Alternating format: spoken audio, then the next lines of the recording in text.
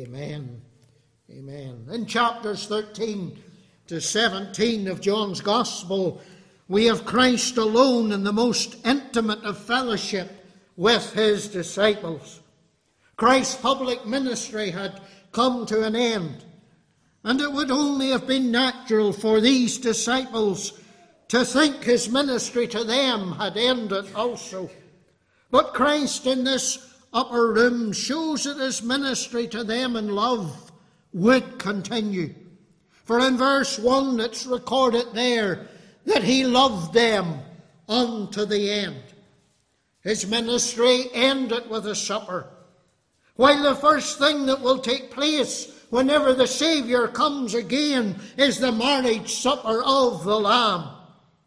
Also in the upper room there are lessons here in verses 8 through 10 concerning justification and sanctification, what those terms really mean. I want you to notice in verse 10 where the Saviour says, "He that is washed is every whit clean." And the Lord here is referring to that wonderful doctrine of justification. Remember the Catechism, number 33, it reminds us that justification is an act of God's grace, wherein he pardoneth all our sins, and accepteth us as righteous in his sight, only for the righteousness of Christ imputed to us, or put or laid to our account, and received by faith alone. Let me turn you over to 1 Corinthians chapter 6 and verse 11, where the Apostle Paul reminded the Corinthian believers of even their sinful past. And he speaks then in the verse 11 of those who had been washed. And he says to them, firstly, speaking of their sinful past and the sins of the generation in which they lived, he said, "And such were some of you, but ye are washed." It literally means they have been washed once and for all. They have been cleansed by the precious blood of Christ. And oh, today could I challenge each and every one of my listeners, both here and even over the internet today, have you been washed in the blood of the Lamb? Is it just as if you had never sinned before God? Are you reconciled to God through the person and the work of his Redeemer, the Lord Jesus? Tell me, are you justified? But I want you to notice also that in the upper room, the Lord Jesus Christ removes their defilement. For I want you to see in the verse number 5, underline the words, "and began to wash." And then later on in the verse, underline these words, "to wipe them with the towel wherewith he was girded."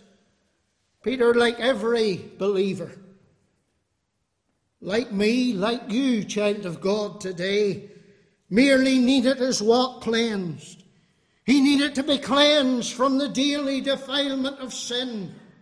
That's why the Lord Jesus says in verse 10, "Needeth not save, needeth not except to wash his feet." That's sanctification, child of God. That's sanctification. And what a wonderful chapter we have here, full of tremendous truth. And in verses 34 and 35, Christ speaks of the love that believers ought to have one toward another. And he gives 3 arguments why we ought to love one another. In verse 34, he speaks of a commandment to be obeyed. He says here, "A new commandment I give to you." In one sense, it wasn't a new commandment, because you will recall when you go back into the Old Testament, in Leviticus chapter 19 and the verse 18, we're told there, "But thou shalt love thy neighbour as thyself." But what does it mean when it says, when the Saviour says, for it was Christ who, under his authority, said, "A new commandment I give you"? What does the Saviour mean here? Well, he's surely speaking of it being fresh. There are some believe that he's speaking of it being rare for the love that Christ had. Only Christ ever loved like this. It was rare, because it's something more excellent. For the love that Jesus had for me, we often sing, to die upon the cruel tree, that I a ransomed soul might be. It's more than tongue can tell. Others think that Christ had renewed this commandment. He had lifted it to a level that it had never reached before, because he had kept it in all of its fullness. For Christ as God, listen, men and women, young person, is love. And he fulfilled this commandment as he fulfilled every other commandment for his people, for he fulfilled all righteousness on our behalf. It's a new commandment, a commandment to be obeyed. But notice verse 35, there is a testimony to be maintained. You see, love is one of those distinguishing marks of the child of God. The things that follow salvation in the heart and the life, one of them is love. J.C. Ryle made some very interesting comments, and I can do no better than to quote on what he said concerning these words. And I quote, "Our Lord does not name gifts or miracles or intellectual attainments, but love, the simple grace of love, a grace within reach of the poorest, lowliest believer." And there I end that quote. And as our Saviour says in verse 35, our love one for another will convince a sceptical world of the reality of the gospel. It will convince a sceptical world that we are Christ's. For the Saviour said, "By this shall all," underline that word all, "by this shall all men know that ye are my disciples." And while there is a commandment here to be obeyed and a testimony to be maintained, I want to show you this afternoon, in the time that remains to us, I want to show you here the theme of loving as Christ loved. You see, in verse 34, he is the perfect example to follow, as I have loved you. When it comes to Christ's example, he had already mentioned this earlier in his discourse here with the disciples. He had mentioned of following his example. And I want you to notice verse 15. "For I have given you an example, that ye should do as I have done to you." Here in this chapter, what an amazing example of love the Lord Jesus Christ leaves for us. Let me show you firstly who he loved. Verse 1 says, "Having loved his own which were in the world," his peculiar treasure. We who are members of his body, those for whom he would soon go to the cross and shed his blood for the remission or the putting away of our sins. In other words, his disciples. And I want you to see that he loved his disciples without distinction. He loved them without distinction. Oh, don't lose the significance of that verse. You maybe wondered why we read verse 30 and verse 31. Don't miss the connection here. Because Judas is left. Only 11 now remain. Those who were truly the Saviour's, who were truly his blood-bought children. Notice in verse 33, he speaks of them in a way that he had never spoken of them before and would never speak of them again. He calls them little children. He's speaking here with love and affection and tenderness, just as a father would speak to his child. And despite their differences, he loved them without distinction. And what different personalities they had. Peter the outspoken one, Nathanael the meditative one, who Christ saw whenever he was under the fig tree, James and John, the sons of thunder, Simon the zealot, who wanted to drive the Romans out of occupying his land, while Matthew, the very opposite, for he was a tax collector for those Roman authorities, and yet Christ loved them all. I recognize today that there are those of the household of faith that we naturally would have a greater affinity with. Yet we should love all God's children without distinction. I want you to notice also he loved the disciples, knowing they would desert him. Verse 1 again, underline that word. It's getting well underlined. He loved them unto the end. The word end. As Zechariah had prophesied, the Lord of hosts would smite the shepherd and the sheep would be scattered. Peter would deny Christ, yet Christ loved Peter unto the end. In the fullest, truest, greatest sense, the words of David about Jonathan are true of the Lord Jesus. You can read them there at your leisure in 2 Samuel 1:26. Thy love to me was wonderful, passing the love of women. For Christ's love is an everlasting love. Oh, I wonder today, am I speaking to a backslider? One who's grown cold in heart, not maybe only in the congregation here, but further afield.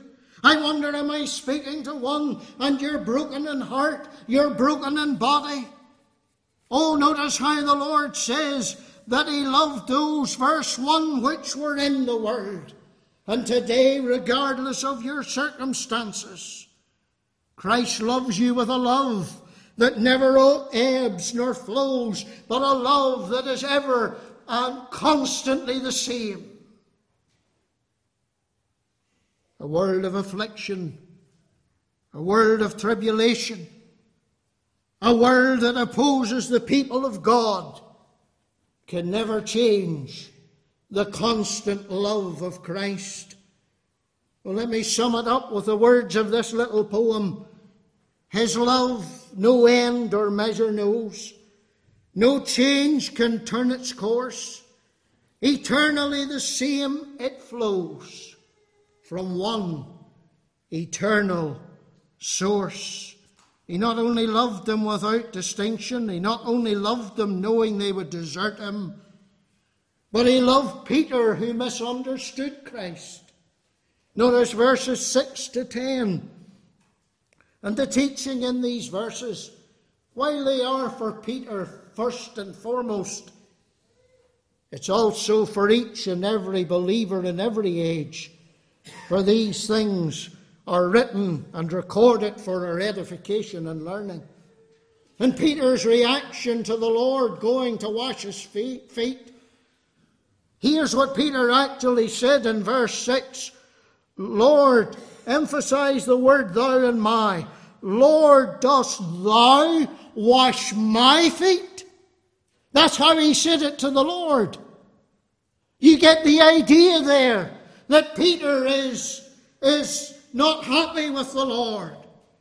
Peter clearly understood what the Lord was doing, and he went on to say, thou shalt never wash my feet. And that word never actually means thou shalt never to the end of eternity. To the days of eternity, Lord. You'll never wash my feet. There's a tremendous emphasis here on what Peter says. But then when Christ speaks to Peter, he flips from one extreme to the very other.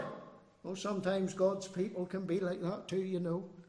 We can flip from one extreme right over to the other. And so it was with Peter. And the Lord deals compassionately and tenderly with Peter. And he says to him, thou shalt never wash my feet. Verse 8, Jesus answered, if I wash thee not, thou hast no part with me. It literally means thou hast no fellowship no union with me. And today, if Christ hasn't washed you and redeemed you in his blood, you're not united to him. You have no fellowship with him. And if you die as you're living, you will be forever banished from him. That's what hell is. You know, it's the same Greek word. I don't want to get bogged down in this one word here, but it's the same word that is recorded in Luke chapter 10 and verse 42. I'm sure you know the incident well, that Martha is cumbered about with much serving, but Christ describes Mary as having chosen that good part, chosen that good fellowship, chosen that good union with the Lord Jesus Christ. And I want to remind you today that the words of Peter here that are recorded in John 13, do they not remind us also of what's recorded of Peter in Matthew 16? Remember how that he took the Lord aside, as it were, and he began to rebuke him, saying, "Be it far from thee, Lord." He began to rebuke Christ as he spoke of the cross, and he spoke of his remedy for sin, and that he would have to die the just for we the unjust, that he might reconcile us even to God. And there the Lord had to say unto Peter, "Get thee behind me, Satan. Thou art an offence unto me, for thou savourest not the things that be of God, but those that be of men." And in both these incidents, we have Peter opposing Christ and disagreeing with the Saviour. Oh, we're so often like Peter, aren't we? We seem to fall to the old sins. The sin that does so easily beset us seems to always come to the fore. And we're guilty of repeating the same errors, it seems, again and again, and how it grieves our souls. But on those occasions, what we need most is what Christ did to Peter. We just need a dear brother to put his arm on our shoulder, his hand on our shoulder, and just to take us aside, to help us to understand, to show us there's a better way. And that's what the Lord did with Peter. I won't be long on this second point. Our time is flying away so quickly. Not only those he loved, but I want you to notice when he loved. Verse 1 tells us that his hour was come, that he should depart out of this world unto the Father. He's on the threshold, men and women, of Calvary. Verse 3, knowing that the Father had given all things into his hands, his exalted position. Oh, today we're speaking of the Christ who is heir of all things. The heir of all things. And knowing all the dignity, knowing all the majesty of his person, how great he is, how greatly he is to be praised, yet he loved them. Isn't that amazing? Christian, we should never be too busy to take time out of love for other believers. Nor can we ever be exalted to any position of power or prominence that we think we are relieved from obedience to this command to love our fellow believers. But let me show you thirdly and finally how Christ loved. How he loved. You see, he was willing to serve others in matchless love. And we should be willing to do the most menial of tasks in love, even to the Lord's people. Remember how Mark, that gospel that shows us Christ the servant, remember how that in Mark 10 and verse 45, it's recorded there, for even the Son of Man came not to be ministered unto, but to minister and to give his life a ransom for many. Oh, think with me today of his condescension in love. A remarkable act of humility. The Creator who had formed these feet in the womb takes them in his hands and washes them. He did this knowing his position. Notice also in verse 4, he laid aside his garments. And I'm reminded today of those verses. We so often turn to them in relation to the humiliation of the Lord Jesus Christ, but how apt they often are. And in verse 5, let this mind, Philippians 2 and 5, let this mind be in you, which was also in Christ Jesus, who being in the form of God, thought it not robbery to be equal with God, but made himself of no reputation, and took upon him the form of a servant, and was made in the likeness of men. And being found in fashion as a man, he humbled himself, and became obedient unto death, even the death of the cross. He lays aside the garment here in John 13 and 4, loosing that outer garment, something that was usually done by the Gentile slave, or as they were known, the bond slave. And here he comes, that he might minister to others. But I want you to turn back, if you're not already, in John chapter 13. And I want you to see the verse 5. I don't want you to miss this, because I want you to notice here in his love, he completed the work. He completed the work. We're told, we've already told you, underline the two words, beginning with W. Notice that he began to wash. And then he went on to wipe them with the towel. He has left nothing incomplete. Christ has finished the work of redemption. All you need to do is trust him. Forsake all other hopes. Just trust him. It's all done. It's finished. It's complete. There's nothing you need to add to it. There's nothing you need to take from it. My dear friend, it is a finished work. Remember how Christ in his high priestly prayer further along in John 17 and verse 4, he says, I have glorified thee on the earth. I have finished the work which thou gavest me to do. And I want you to bear this in mind. Oh, maybe today I'm speaking to someone and you're going through tremendous trials as a child of God. I want you just to grasp this precious truth today before you leave God's house. And the fact is that Christ completed the work in every individual disciple's life. Did you see it? Verse 5, I want you to notice, he poured out water into a basin. He began to wash the disciples' feet, to wipe them with the towel wherewith he was girded. And I wonder today, such are the trials. You're wondering if all will end well in the end. You're full of doubts. You're full of fears. You're wondering, will Christ ever complete that work of love and grace within my heart? Yes, he will.